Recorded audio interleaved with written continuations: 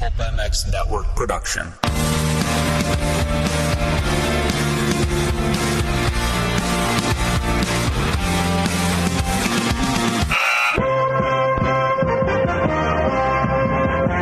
Welcome to the Pulp Hockey Show with Steve Mathis. Support the show by clicking the Amazon banner on pulphockey.com before shopping. Follow the show on Twitter at Pulp Hockey. Subscribe on iTunes and find us on Stitcher or your favorite podcast app.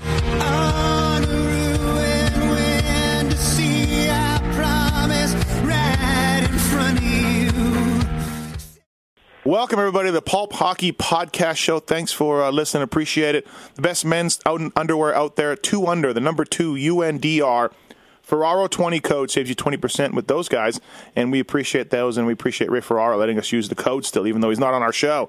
And Amazon banner, click on the Amazon banner on pulphockey.com, make a purchase. We get a small slice of that, and it's in order to keep the server costs going and everything else. We appreciate it. So it's been going good. Subscribe on iTunes. Subscribe on Stitcher app on your smartphone, and, of course, pulphockey.com is also a place to get the show. All right, with me on the line, it's a 2-time All-Star, played 12 years in the league, over 700 games, 50 goal scorer even, and one of the guys back in the day you did not want to mess with, could score, could fight, could do it all. You know him mostly as a Chicago Blackhawk. It's a great Al Secord. Al, welcome to the show. Thanks for coming on. Well, thanks, Steve. I'm glad to be here. Yeah, it's one of those things where you're coming on, and when people think of Al Secord, I think they think of fights, goals, Denny Savard. Those are the 3 things. You're right, and Dennis Savard being one of the biggest part of that, because I wouldn't have had 50 goals if it wasn't for him.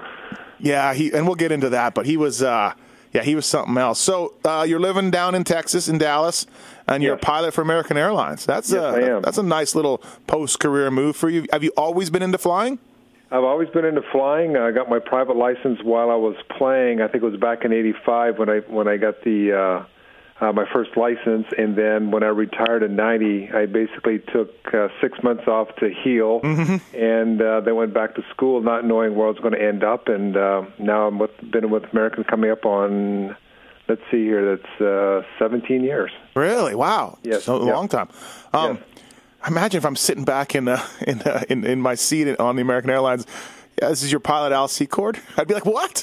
Do you get that? That has happened a few times, especially when I fly between Chicago and Dallas. Of course, the flight attendants always announce the flight crew, and there's been a few people that say, excuse me, is that the guy that used to play hockey in the NHL? Yeah. And, of course, she'll come up and ask, and usually have a chance to greet or meet them when they get off the airplane, and sometimes sign autographs.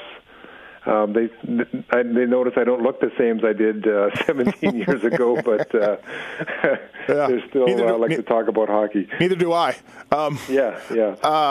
So the flight attendants are like, I have no idea what you're talking about. Like, let me go ask this guy. Exactly, because since most of them are like 25 to 30 years old, so they have no clue. They're like, Al, did you play hockey? Yeah, some of them ask me what is hockey, but it's getting better down here. Yeah, really, right? How much do you watch the game now? How much do you keep up on it? I usually watch it mostly through my kids, who know a lot more than I do, and I like to pull up the Apple highlights on the NHL Network sometimes, and I'll just keep up. Teams I like to watch are, of course, the Blackhawks. I like to keep up with the Boston. I'm really interested in the Rangers this year, and my buddy who's coaching L.A., Daryl Sutter. And so, I keep tabs on those guys, just see how they're doing. Oh, that's good. Do you get out on the skates much? I know I thought I saw you alumni game not that long ago, right? I do 1 or 2 alumni games a year, and we have the Dallas Stars alumni down here, and they have ice time usually on Fridays. And if I'm not working, I'll get out there and skate with those guys. And also, I'm a junior varsity coach for the South Lake High School that my boys are on. And coaching with another semi-pro guy named Dan Wildfong, and who's actually taught me how to deal with teenage hockey players. So with his knowledge and experience and mine, we've got a nice little team, and it's been fun to do. You're like, okay, kids, what we used to do is if someone hit the skilled player, I would go over and I would two-hand them, and then we don't do what I did. Don't bring up. You can't do that. And in fact, of course, the old emotions and old feelings and the old way of doing things. the game has changed so much, you just can't do that anymore. No, it's not. It's not. I pull up, talking about Apple TV, well, you pull up the highlights. I pull up the vault on there. And, sure. Yeah, and I watch some old games, and it's great. It's I'm 41 years old, so I remember those games as a kid, and it is a different game now, man, than what you guys did. First of all, it's amazing. It's more goals back then. But on the other hand, getting to the net, probably for you, to get a pass from Secord, you would have actually had a penalty in today's game 10 times. Oh, you're absolutely right. There's a lot more hooking and holding and interference.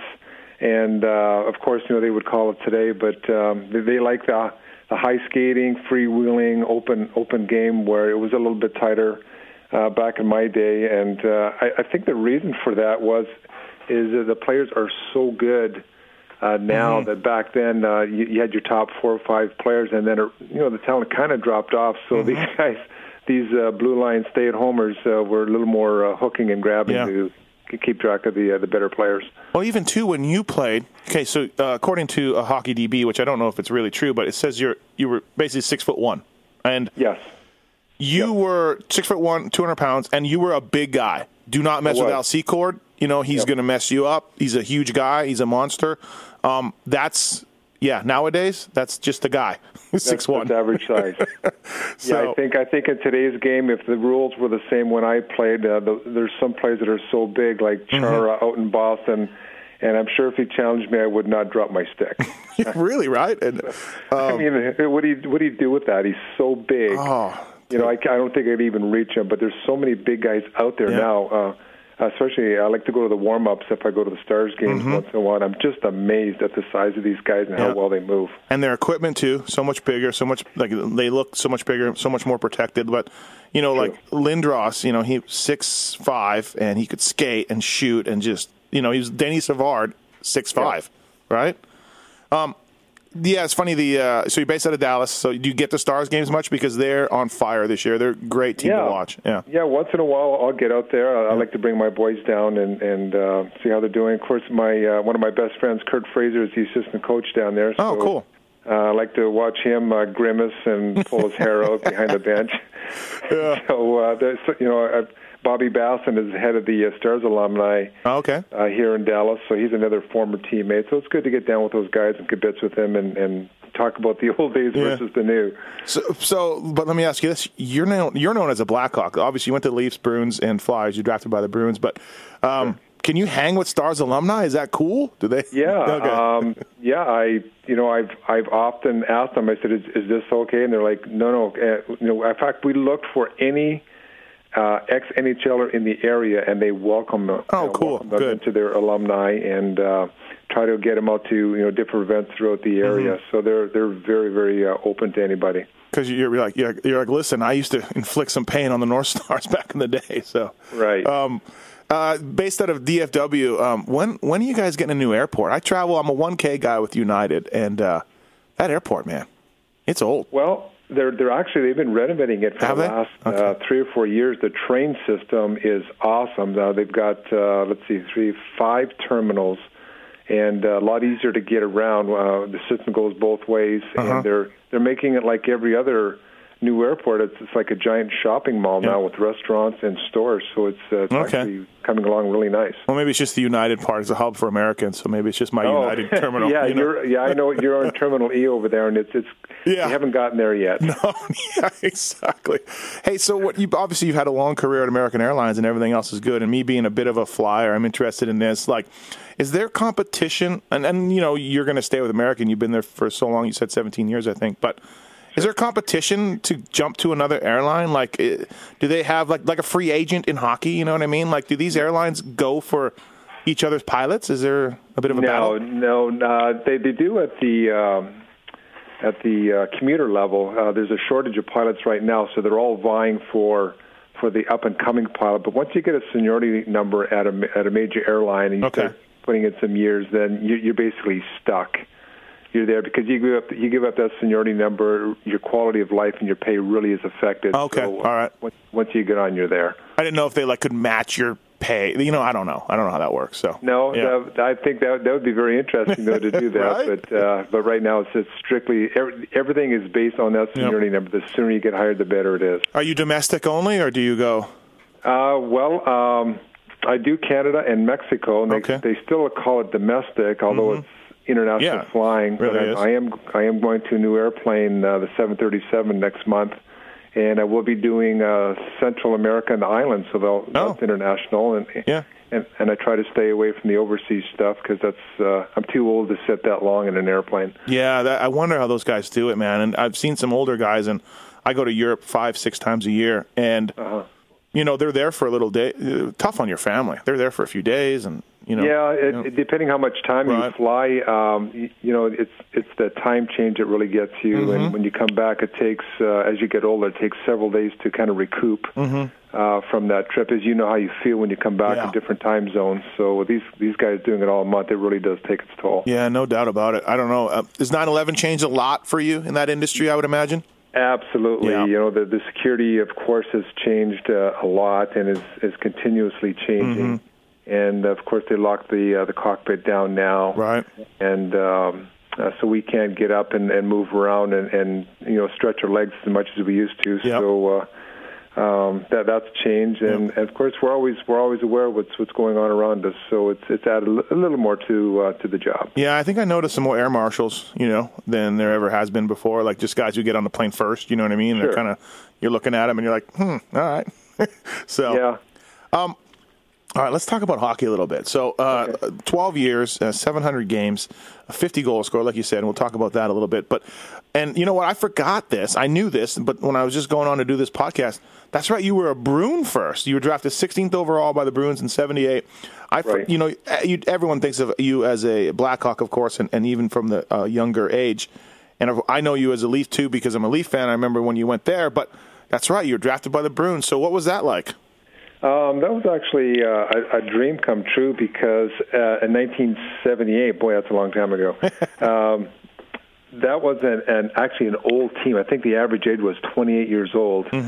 But all the guys that were on the team were guys that I'd been watching for years, and I'd actually had all their hockey cards when I went into training camp. You remember guys like Wayne Cashman and Jean Rattel, Brad Park, Terry O'Reilly, Jerry Cheevers. Yeah, was Cheevers there? I think Cheevers was there. Yeah, Cheevers was there, and Don Cherry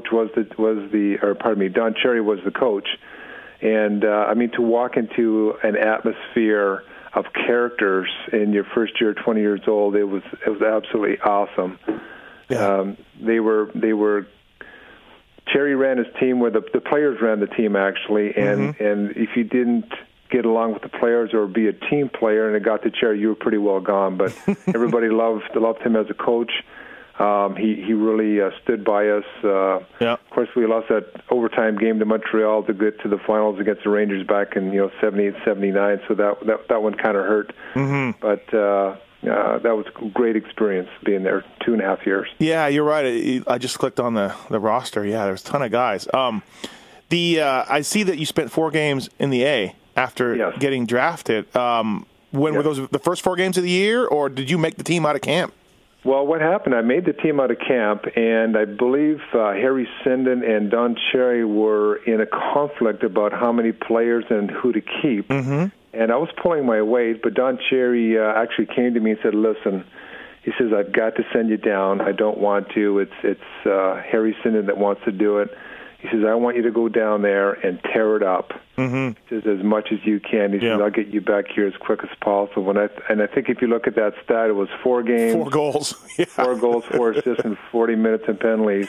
And I was right back up there and stayed. So I just did what he told me and kind of terrorized the 4 games down there, and I was right back up. This would have been 20, right? Draft age was 20? Yes. Back then. Yes. So obviously, Grapes, you know what he does every Saturday night in Canada, and I watch him too. That's not far off what he really was like, right, as a coach? Yeah. Of course. Being in the entertainment business for so many years, he's a little more colorful, right? But he was colorful when he was with us. There was some very momentous times. The one time with Roger Nielsen, who was on the other side coaching Vancouver. and Grapes walks out, and Nielsen had the same suit on as Don Cherry. Yeah. Yes, so he sent his wife home to get another suit and would not come out until he could change and come back on the bench. You know? Just stuff like that. He was quite the character. He talks in his book and stuff about fighting with Sinden a lot. Did you get a sense of that? Absolutely. Okay. He was a guy who he expressed everything, so we knew what was going on, and it was a battle. And of course, Harry's looking at the business side of it, and Cherry wants to win, and when those two got together, there was a little bit of conflict. But you weren't the guy with too many men, were you, Al? No, I wasn't. Okay. All right. No, it was actually Stan Jonathan, but I don't know if Don mentions this in his book, but he had actually set up Jonathan and Winsink, I think, to take Donnie Marcotte off the ice. Right. And didn't realize he had done that, so they both stepped over the boards. Yeah. And I remember that it was such a fantastic hockey game. Yep. The linesman, I think it was Johnny D'Amico, came over and said, Cherry, you got too many guys. They did not want to blow the whistle. Right. They did not want to call the game for too many men, and they were trying to get the guy out. Even the linesman was trying to get the guy off the ice so that the game would keep going, but he finally had to call it. He's just like, look, they're skating around out there. We have to call this. Yeah, he had to call it. You're right. I watched that game, probably a year ago now, and it was a great game. It really was. End-to-end action. Yeah, it was fantastic. Now, and obviously, too, you played with Rick Middleton, who was coming up. Yep. The trade from Boston to Chicago, so you played a year, 16 goals, nice rookie season, better in the second year. The trade to Chicago, did you know it was coming? Did you? I mean, at this point, you were kind of like an emerging kid, and I did. Yeah, I did because when I originally signed with Boston, it was a 2-year deal and a third-year option. And what I thought was going on was they were diminishing my ice time at the end of my second year, I think, to lower my value for the negotiating of my third-year contract. And Harry and I actually had a chat where he was saying stuff to me that I thought wasn't true, and I didn't like it. So we got into, I'd say not an argument, but a disagreement. I got sent down to the minors. And I think I played 16 games in the minors for Springfield Indians, knowing that something was going to happen. And then I got traded, I think it was December 20th in 1980. So what did you do? Was he not happy with your play, or was there something else going on? I think that was some of the way that some teams handled contracts, is that if they could lower your value and talk you into signing another year or a couple of years at a lesser value, well, then that's the business part of it. Crazy. And what he was telling me is what I said. That's not me, and what you're saying is not true. So I am not going to sign this contract. And more or less, in so many words, said, "Quit talking to me like this." And he didn't like it. Sent me down to the minors, and then I was traded from there. Just a different time. Just a different where they ruled it. I did one of these with Doug Smale a little while ago, and he said he had some bit of a finance background, and he did this comparative chart for him and other players. He was his own agent, and he went in, and I think it was Mike Smith, maybe it was Ferguson, and they just were not having it. Like they hated him for doing this, for just trying to negotiate a contract. Right. Well, it's guys that are business guys, and they're. To me, they're men. I mean, they're true adults, and then here they are. They got a kid in there that's in his early 20s, and to me, that seems predatory. I mean, it's a pure move of intimidation, and if you don't have your agent in there covering for you, then a lot of guys. Obviously, it's worked before because they kept on doing it, and.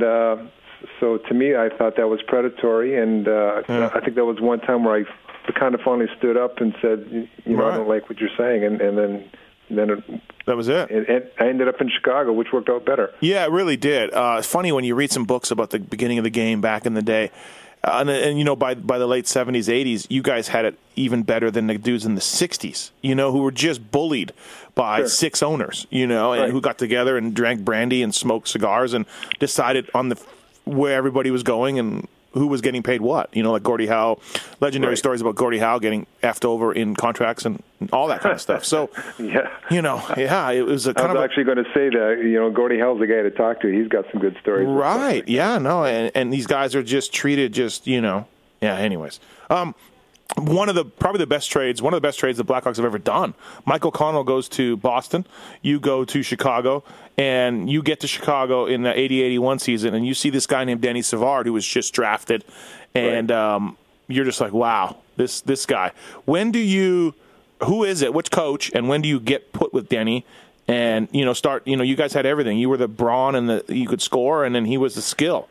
Right. Well, the first year, Keith Magnuson was actually coaching, and I had a great lineman with Savard was Tim Higgins, and a lot of people forget that he was a big part of that line coming together. And then the following year, Orville Tessier came in, who coached Steve Larmer in the minors and brought him into camp. And I honestly didn't think he was going to make the team. I thought he was maybe kind of soft. He wasn't a physical guy, and you could score some goals. But in training camp, sometimes you don't get to really show yourself. But because Tessier knew him and saw what kind of a player he was, I mean, how many years did he play without missing a game until he got set by Darryl Sutter? Right. And look at all the goals he scored. Ended up with Stanley Cup with the New York Rangers, and he was a huge part of our line as far as. A nice piece of the puzzle where we all worked well together. So it really started in camp that next year. Larmer, you, and Savard. Yeah, they tried us. Like I said, I got there in December of 80-81 season, and they'd put us together, but it didn't really click yet. I think it was, you're still trying to find yourself. And the following year, I had a little more time to work in training camp and find the right pieces, and then from there, it just went crazy. 44 goals, which is impressive, but 300 penalty minutes that season. That's a lot of penalty minutes, man. Well, I think when you have to realize what got you in the league. Yeah. And I'd had some good juniors, but my success was from playing physical. And Don Cherry told me that. He says, "Don't forget that part of your game." He says, "You keep that part of the game, the rest will happen." And when I got with Savard, I was a little older, mature in the league, and it just, I'd actually learned some good dryland training in the off season, the kind of stuff that they're doing today. And when all those pieces finally came together, it was just, it was just really good. Those mid-80 Blackhawk teams, like 54 goals, and Savard scoring however many points, and Larmer's great, and you guys ran up against the Oilers. And like one year you made the conference finals. There was one game on the vault that's it's 12-9 or something in a playoff game. The score was insane. Right. But they were good teams. They were solid teams. Yeah, Edmonton, the 2 years that we ended up against them, they just had too many more horses. I think goaltending was a factor then. I'm not putting down our goaltenders back then, but when you get to the playoffs, that really is the key. I think even to today, you got to have a solid, even a hot goaltender that's got to make those extra saves for you. But they just had too many horses with Gretzky and Anderson and Curry and Paul Coffey and Messier. And I mean, we just couldn't compete, and we took them to 6 games, but just not enough in the vault. Well, it's like, a few guys I've done these with now. You talk about the Oilers, and a few guys have problems with them, and the guys have brought up. So if you do play really well, and it's an off night for Wayne and Messier and everybody else, you had fear. Yeah. You know what I mean? And so, like, he kept them in games. So, it's one of those. Yeah. Denny Savard, let's talk a little bit about him. When did you watching this guy in practice? And he smoked, too, I heard. Yeah. So he smoked cigarettes. And then the guy we used to yell at him to get away from, because I sat right beside him. I used to get away from that cigarette. So him and his little group would go in the bathroom, and they'd have their cigarettes between the periods. I know. And they'd come out and skate like the wind. But he could skate all day long, it seemed like. Yeah. Yeah, when you're 20, 25 years old, you can do anything. But I understand he's quit a long time ago, and he's in good health and doing all right. Yeah, that's good. And then so you're just watching this guy every day, and you're just sitting there going, wow. I mean, sometimes on the ice you probably were like, oh, I should stop watching and get to the net. right? Yeah, exactly. You know, after you figure him out, he just draws so many people to him because he's such a good skater and puck handler. Yep. I think for Larmer and I, all we had to do was just come a couple steps late, let him do his magic around the blue line, draw people in, hit the holes, run for the net, and keep your stick down because you never knew when it was coming. Was there one Danny Savard play? I mean, obviously we know the spin-aramas that he did and all that, but was there one that you just still think about and laugh to this day? Was there a move or a goal? Well, you're talking about the one in Edmonton where he basically skated through 5 guys and just dropped everybody's drawers for about a minute and a half and then went in and scored. So, Were you on the ice for that one? No, I believe I was on the bench that time watching it. So, yeah. Phenomenal. Where'd you get your 50th? It was in Chicago. Okay. Yep. And against who? Or it was against Toronto, actually. Oh, okay. Damn it. Yeah, and it's funny. I think it was Ken Reggett was in that, and I played with him in Toronto. A couple of years later. Yeah. And you might have played with him in Philly too back then. I don't know if he was there yet. Oh, you're right. Yeah. You're right. He was in Philadelphia as well. So you got your 50th, and all season long, that 54-goal season. And I remember it as a fan. Obviously, it was one of those ones where you were like, "This guy's on fire," and you, like you said, you and Larmer, or Savard and Larmer. Did you think you could be a 50-goal scorer? Was this like something that you were just like, I cannot believe I may get 50? Like, was it near the end of the season even, or like? The drama of getting 50. It was about 3/4 way into the season. Yeah. Never thought I'd get 50 goals in the NHL. Never thought I'd get 20 goals in the NHL. But when you play with guys like Armour and Savard and Higgins, it's just and then like I said, all those other things I talked about, the package just came together. And what was nice about it is that we really didn't talk that much. We were so in sync on the ice. It was just a couple of words to maybe fine-tune some stuff, and the rest just happened out there without even talking.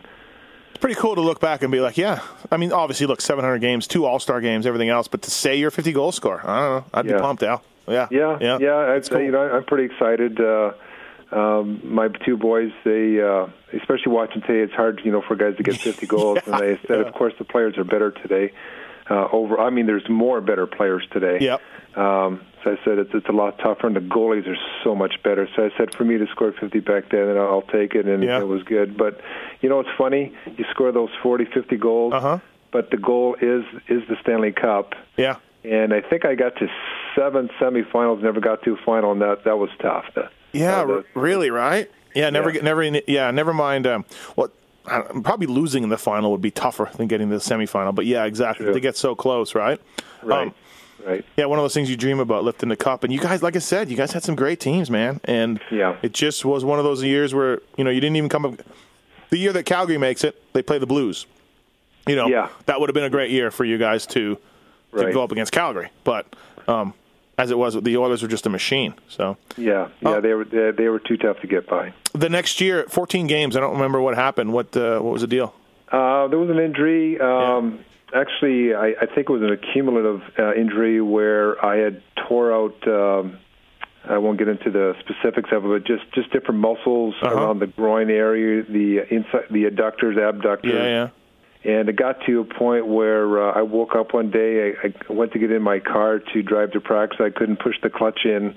It's like the engine ran out of oil. The body went, that's it, you're done. And I think I'd been compensating for so long that the body just finally said no more. And then I had to kind of work backwards, figure out what was the most injured, and work my way backwards. And it took a while to figure it out. So it was about a year and a half trying to get that one. Yeah, so 14 games. Were those in the beginning of that next season? And then it was. Yeah, and then 51 the next year was the later part of the season? Was that? Yeah, and then it kind of came back on me. And wow. So, well, just one of those injuries. They actually have a name. They call it the Secord injury.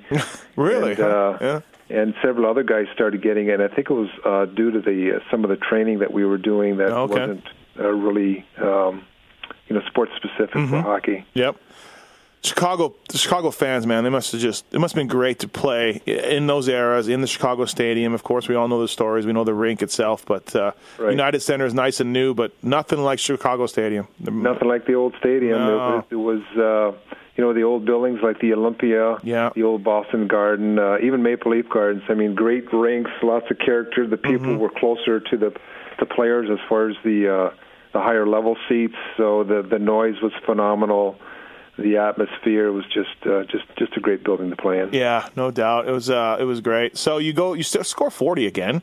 You got 29 one year, and then you get traded to the Leafs right before the season started. And me as a Leaf fan, this was a huge deal. Obviously, you and Eddie Olczyk for Rick Vive, who was my favorite guy back when I was a kid, and Steve Thomas. Again, probably a trade the Leafs would want back. Two young kids. I guess Vive wasn't young, but. Did you know it was before the season? I remember that. Did you know it was coming? I had no idea. In fact, I was in my house in Chicago. I was about to go out for dinner with my wife and some friends, and Bob Pulford called me up and says, "Hey, Al, Bob Pulford, you've been traded to the Toronto Maple Leafs for so-and-so and so-and-so." Yeah. And I'm like, okay.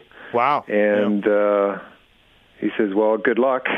And I said, "Okay, thank you very much," and hung up. So that was it. Seven years, 50 goal scores, and they just thanks. Yeah. So my wife said to me, "What was that?" And I said, "Well, I just got traded to the Leafs. Let's go for dinner." It was you were the biggest name at the time in this trade. There was no doubt. Yeah.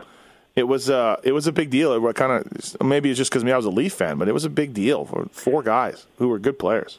I think it was Yaremchuk, Olczyk, and Kenny Yaremchuk, Olczyk, Eddie Olczyk, and myself. And I wonder was camp going on, or was it before camp even? It was before camp. Okay, yeah. So so there was no real reason. Just like you scored 29 the year before, and you're thinking you're good, and. Well, I'll give you a little insight on that. At that time, I was having marital problems, and I think of course, anybody that goes through that, it can be very distracting. And I think they saw that it was affecting my play at the end of the previous season, and they didn't know my status as far as how we were doing over the summer, which we were doing okay. And I think what they were doing, of course, again, the business side of it, they were trying to get some value, while the player had some value, and made that trade to Toronto. So I was disappointed, but that's again the business side, and I wanted to go to Toronto to do the very best I could for them. And I am disappointed in my performance there, but I found that team, and I'm not blaming, but I found that team was very dysfunctional. Yeah, you think? Yeah, there you go. Brophy very dysfunctional there. From top to bottom, and everybody tried, I think, individually to do the very best, but hockey is such a team sport, and it's like everybody was just trying to survive and get the job done, but there was really no cohesion from top to bottom, and there were a lot of problems. Yeah, Ballard, obviously the owner, Harold Ballard, was nutty. Brophy, he was insane. I think he was insane. I don't know. You know what, though? I love John. Did you? Really? The man had character. He loved his players. He did the very best that he could with what he had. And he was such old-time hockey, and I think maybe that's why I love the guy, too. But we were just... There was too many other things for John to overcome to do really well. I'm surprised you said this. Like my on the guy from the couch view is that Brophy was nuts, and did he even know the game of hockey? And he seemed like he threw out. He just wanted everyone to beat everybody up. Seriously, we had a tough team. I tell you that made it entertaining with Todd Gill and Clark and. I think Kordic was Kordic there. Yeah, Kordic was there, and the guy from Edmonton, Semenko. Oh yeah, I mean, Kevin McGuire. Oh yeah. And Chris McRae, Basil McRae's younger brother. I mean, it was just nuts. So if we didn't win, it was always very entertaining. So yeah, I heard throwing chairs and just destroying everybody. Clark was there too. Wendell was there, but he wasn't there he was hurt a lot. But and I remember, and maybe I have this wrong. Correct me if I'm wrong. But didn't Brophy at one point kind of say in the press, Secord's not fighting enough? Do you remember that? I thought I remember hearing. I don't. Okay. You know why I don't remember? Because I think the Toronto media is so tough on everybody. Right. It was just one of the many things that might have been said. Yeah, I remember him thinking like, "Oh, we got Secord." You know, at this point, you're an older guy. You can score. You can play the game. You know, you're not some goon by any sense. And I remember there was a headline. I thought it was in Hockey News where it was like, "Secord needs to drop his gloves more," you know, or something like this. But well, that could have been said. But the other thing is too, when you got 6 or 7 other guys that can drop them, there's you know, now you're fighting to get a fight. You know, you're like, get out of the way. It's my turn. Yeah, you're like, look, I scored 50 in this league. I can do other things. Right. So, yeah, that year, basically, you just remember it just being kind of a bit of a cluster, huh? I mean, the team was 21-49 in the record, so it was tough to go back to Chicago the first time? It was. It was, of course, very emotional. In fact, the very first time I went back to Boston was very emotional. And the funny thing is, the first 3 games that I went back to Boston, the place was very supportive, and I actually scored a goal or 2 every game that I went in there. And by the 3rd game, they're like, "Oh, okay, that's enough." Now they didn't like it anymore. But of course, when you go back and play against guys that you've basically fought with and shared the ice with, it's tough. But we all have a job to do, and you just try to overcome it and do your best. Did the crowd give you a nice little hand? Do you remember anything like that? They did. Yeah, this was before the days of video tributes that they do now. But absolutely, Chicago has always been very supportive, and I mean, Chicago loves their sports teams and they love their players. So if you played one game, you played 100 games, they're backing you 100%. Yeah, they liked it, huh? And was I guess Savard would have been there, right? Larmer still would have been there, all that. So you're like, hey guys, what's up? Larmer, Savard, and they had Dwayne Sutter that year, and Mike Keenan was the coach. Oh yeah, that's right. I'm sorry. You're talking about the returning on that. Yeah, game. When you went back. All those guys were there. Yeah. Yeah, of course they had Vive and McGill and Thomas, and so. And then, weird that they too that Pulford would trade you within the division. You would think they'd want to not see you as much, but true. That's true. I never really thought about that, but maybe he kind of foresaw what I was going through. Didn't think I was going to be that effective, and that's why he made the trade. So the biggest shocker of this podcast for me is that John Brophy was not insane and did know the game of hockey. Well, that was the biggest. I'll put it this way: he doesn't know it like the guys do today. Right. I thought he knew enough to be successful in the NHL, but he was he was still old school guy, and as far as the technical part of it, maybe not up like the top coaches at that time, but still he knew his stuff. Okay, and then he had some people surrounding him that were helping him with that part of the game too. So I'm supposed to do one of these with Gord Stellick, who was a GM around that time. Right. And I have a lot of questions, John Brophy questions for him too. Sure. So you get traded to Philly. Did you know it was coming? And you were probably welcoming back, although 1 goal in 20 games and the performance wasn't great for you. But no, well that's one trade I did know that was going to happen because I basically orchestrated that. Oh, you myself. did? Yes. Nice. Of course, I wasn't very happy in Toronto, and I wasn't playing. Yep. So I asked them to trade me, and they said they wouldn't do it. So I thought, okay, teams can't contact me, but who says I can't contact the other teams? So I called Vancouver, Boston, and Philadelphia, and I was actually talking to all 3 coaches. And I thought Philly had the best chance of getting to a Stanley Cup that year. So I ended up talking to Paul Holmgren, who made that trade for me to get to Philly for that last part of the year. Nice job on that.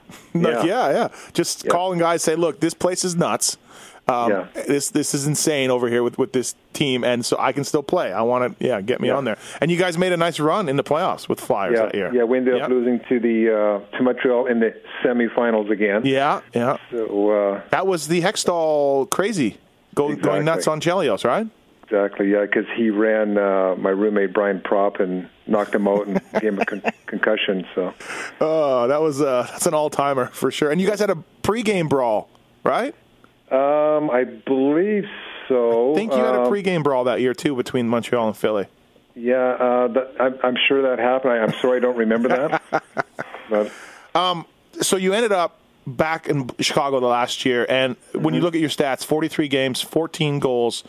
with all you'd been through the last 3 years before that, it was probably nice to go back. It looks like you just signed with them, and that's a nice season, 14-43. Well, what happened was I was a free agent, and I had a son living back in Chicago, and I of course missed them being in Toronto and Philadelphia, so I wanted to get back to Chicago. I called up Pulford. We struck a deal. Keenan was the coach. I didn't know how much ice time I was getting. It was very limited. But when they stuck me in, I knew that was basically coming to an end. Yeah. So I did the best I could for those, I think, would you say 43 games? Whatever. Yeah, 43. And then that was it. And you were okay with that? Did you kind of know it was like your body was probably getting beat up? And you know what? The body was okay. Yeah. I think it was just the mindset of there's a point that everybody reaches with all the stuff that goes on in your life. You just say, you know what? You got. I don't want them putting the last nail in my coffin and saying one more year. I said, let's just end it. I'm not contributing as much as I want to, and I don't want to hang around as long as possible. So it's time to move on. You know, I've done a few of these with guys, and a few of them have said, I could have played. Everything else in my life, and I was tired. I could play the game. I could get a contract if I wanted to, but I was just tired. And that's just weird to me. Like, as a guy that, as a fan, you'd think you'd want to hold on as long as you can, but when you're in it, Well, it's quite a grind when you think about it. You're playing 100 games a year between, say, the middle of August to May or June, depending how far you go in the playoffs. You get 2 days off, and then you take basically a month off to let your body heal and give it a rest, and then you're back into your dryland training. So when you do that for 12, 14 years, it's a grind. And I think the body, more than anything, can handle it, but mentally staying at that intensity for years and years, it's a grind. And of course, the things that happen in your life, like I said, I was having marital problems and stuff like that, so that was a grind. And then that's just the way things worked out. If I look back, I see how I could have handled things differently, but it is what it is, and you move on. Yeah, and also too, the travel wasn't as easy as you know. That wasn't so bad because not for me anyway, because I went into the airline business. So. You're right. You're good with that. No problems there. What's with the 4-year comeback? 4 years later with the Chicago Wolves, that's pretty cool. The Wolves, of course, back then John Anderson might have been coaching. I'm not sure, but it was. I'm sorry. Oh, go ahead. No. It was Grant Mulvey. Okay, I did one of these with Rob Brown, the former Pittsburgh Penguin guy. And he loved his time in Chicago. Loved it. Yeah. Said the team was first class. The ownership was great. And do you agree with all that? Is that why you came back? Yeah. Absolutely. Well, what happened for me is, of course, I got my aviation career going. And Grant Mulvey was the general manager of the new Chicago Wolves. And that previous summer, what I'd done is played professional roller hockey just for fun and exercise. But I dropped about 15 pounds, was in pretty good shape. So Grant made me an offer, and I said, no thanks. And then he made me an offer I couldn't refuse. And I said, I'll tell you what, I'll go to camp, and if I'm embarrassing myself, I'm just going to leave. But I said, if I can compete and contribute and help the young guys, then I'll stay. And so I ended up playing 2 more years, and then the body said no more. It was enough. Then things went. Yeah, you are now too old. We were playing Friday, Saturday, Sundays with a bus trip in there, and Sunday morning, I couldn't even roll out of bed. I did like you make it to the game Sunday night, and with the grind, the recovery time just wasn't there, and then the body said that's enough. Al Secord on the Pulp Hockey Podcast Show. Thanks for doing this, Al. Did you ever wear a helmet? Yes, I did at the end. Okay. The first few games with Boston, and then I wore it when I played for the Chicago Wolves International Hockey League. Okay, but so you retired with Philly, or your last year in Chicago, you never wore a helmet? Never wore it. Yeah. Why'd you take it off? I was actually bribed. Don Cherry, of course, had basically a helmetless team except for Mike Milbury. We're going to Toronto. I've got 25 relatives in the stands. He says, hey, kid, take your helmet off. I'll start you. I'll put you in all the power plays. And so that was a bribe. I took it off. Always wanted to do it. That was the carrot that had me do it. And when I took it off, that was it. So, I actually thought I played better without it. So that's super weird, but I guess it worked. Yeah, it worked, and the thing is, back then, except for deflection of the puck or an errant stick, most guys were very respectful of keeping the sticks down and keeping the shots down and aware of the, because the majority of guys were helmetless at that time. Yeah, when you think of Al Secord, though, too, like I do think of you without a helmet, you know what I mean? And even late in the career, like when you play for the Leafs, when helmets were coming around now, still no helmet. So yeah, well, I tell you how bad it got. My dad says he used to call me up, and he said, you know what, put a helmet on. I go, why, Dad? He says, because you're so noticeable out there that when you make a mistake, it's a lot more glaring. He says, put a helmet on and blend in with everybody else. Oh, geez. Best goal you ever scored? Is there one that stands out or a couple that stand out for you or even big goals or anything else? Like, well, one that stands out is a goal against Islanders the day my first son was born. Okay.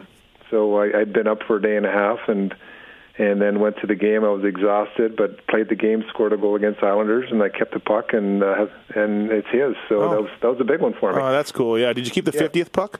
I did. Yeah. Yep. Nice. Yep. So if you go on hockeyfights.com, everyone's listed. Who do you think you fought the most? That's obviously Chuck Norris division all those years. So, Boy, I have no idea. Bob McGill. Oh, yeah, you're right. That's right. I put him up there. Yeah. Chris Nyland was second, which I guess was early on. Would have been early Bruin days. Yeah, Bruins-Montreal rivalry. And sure. Koser, who was no stranger. True. Koser was after that. So is there, you played in a game, you played in an era where a clean hit didn't come and you didn't just drop the glove and charge the guys, which drives me crazy now. Like, I know. You get a clean hit and all of a sudden you have to fight. I hate that. But was some of your fights, most of them, I imagine, were part of the game and more emotion charged and things going on out there. But at times, somebody was taking liberty with Denny or Larmer? There were times, I guess, you had to go over and be like, hey. Or anybody. Yeah. Or anybody. That's who we were. I mean, I knew my role. I know my strengths. And we had several guys on the bench that were doing the same thing. And it's a team unit where we take care of each other. Mm-hmm. And that's what we did. If somebody was taking liberties, if they played the game clean, no problems. No problems whatsoever. Even a good clean hit, it's like, hey, it's a good clean hit. Mm-hmm. But any dirty stuff or intimidation, then we try to neutralize. Best player you played against? Obviously Gretzky, or is there somebody else that just drove you nuts that you thought that just gave you a lot of trouble? Best player. Yeah, like is there a guy that kind of just you didn't want to face, or you knew maybe a guy that you knew you'd have to throw down with, or something like that? Is there? Well, not really. No. You know, I think of course you mentioned guys like Gretzky and Lemieux, who were good in those days. How about the Islanders? I mean, I tell you, a guy that I had a tough time against was Mike Bossy. Oh, yeah. I mean, he was not a physical player, but he was so hard to keep track of. He's the kind of guy that just found those holes, and all they had to do was feed him the one-timer, and the puck was in. So, just stuff like that. As far as the intimidation side, you just knew some guys that were a little bigger, a little stronger, a little tougher, and you just knew you had to kind of rise to the occasion, Yeah. You're like, oh, I don't want to do this, but here we go. Well, it's not even that. It's just that, where are you as far as being prepared to do this? Mm-hmm. You better be at your best. All right. Was there a goalie that had your number? Is there a guy that you just? I'd always say Roy from Montreal. Yeah. Well, I had a hard time with him. You and everybody else. Yes, well, there you go. Yeah. Who's another guy? Played for Rangers. I always had a hard time scoring against the Rangers. I don't know why. Yeah. Van Beesbroek, maybe? Van Beesbroek, something like that. Yeah. Those guys. What do you remember about your two All-Star games, 82, 83? Where were they? What do you remember about them? One was in Long Island. Mm-hmm. Let's see. Got to play with Gretzky and nice, and Lanny McDonald. Oh yeah, that's a nice line. Yeah, that was pretty cool. Of course, the second was in D.C. Got to meet President Ronald Reagan at the White House and have lunch. So that was a big deal. Oh wow, yeah, that's kind of neat. And of course, my teammates Dougie Wilson was there, and Murray Bannerman, Savard, Larmer. That was, it was just a fun time being there with those guys. What was it like playing with Wayne in that game? He was like, go to the net, I'll get you the puck. Yeah, exactly. Just one of those. But the All-Star games, they were hard to play because you had to be a little more respectful out there, and it wasn't. You couldn't run around and do the hits. So it wasn't my game. It wasn't really. It was kind of tough for me, but it was still. But having said that, there were still way more games back then than they are now. They were. You watch them again on Apple Vault, NHL Vault, and they're real games. There's absolutely. 4-3. Yeah. Oh yeah, nobody wants to lose. Right. They're doing their very best. They just kept the hitting down. The last few years, it's been just come on, guys. I don't even watch them anymore. I don't watch either. Yeah. I can't do it. I can't do it. My wife goes, "What?" My wife just gets tired of listening to me because I'm just throwing my arms up and going, "Come on!" Right. So. Well, hey, thank you. Thanks for doing this, Al. I really appreciate the time. Oh, you're welcome. It's been fun trip down memory lane. Like I said, you had a great career. Looking back, I mean, is there any regrets? Anything you wish that you could have done? Not at all. Of course, being a young guy and inexperienced, as far as changing anything, I think I was boxing a lot in the first part of my career, and then it kind of trailed off. Mm-hmm. And I think if anything I could have changed, I would have stayed with my boxing, which might have kept me a little sharper as I was getting older and in a little better condition. So that's probably the only thing I would have changed. Maybe not done that dryland training that jacked you up for a year. Well, it was just one specific thing, but right. Back then we used to drink a lot more beer. Then I thought maybe if I did, with the information that comes out as far as what alcohol does to you and how much it tears you down and how much performance you lose. I thought maybe I could have did better on the stat board, but back then it was a level playing field because everybody was doing it. So. Think if you said, "Hey guys, I'm off the beer," you would have been looked at like you were an alien. Oh yeah, exactly, right? Exactly. And what do people when they meet you? What do they want to talk about? Actually, this is a question I should have asked you earlier. I ask all the guys like what. When people meet you, and then you're like, "Hey, I'm Al Secord. I played in the NHL." I'm sure you don't say that, but when they meet you, what do they remember about you or want to ask you about? Maybe grapes, but I think people wouldn't maybe remember that. I don't know. Well, a lot of times they'll ask about Dennis Savard, or they'll say they remember the memories at the stadium, or they'll remember some of the goals, or some of the fights, or some of the brawls, and they'll want to talk about that kind of stuff. Yeah. And sometimes I say, talk to my dad. He remembers all this stuff. He's got every stat and everything that happened. He needs to write a book because I can't remember half of it. Yeah, I interview these great motocross riders that are the legends of the sport, and I know more about their career than they do. Exactly. They're like, I don't remember, and I'll be like, well, this is what happened. So. Well, awesome. Thanks for taking the time for us on the show. I really appreciate it. And we'll put it up on iTunes, Stitcher, pulphockey.com. Ferraro 20 saves you money at 2 under. The great Al Secord. Thanks, Al. Thank you. Take care, Steve. Thanks.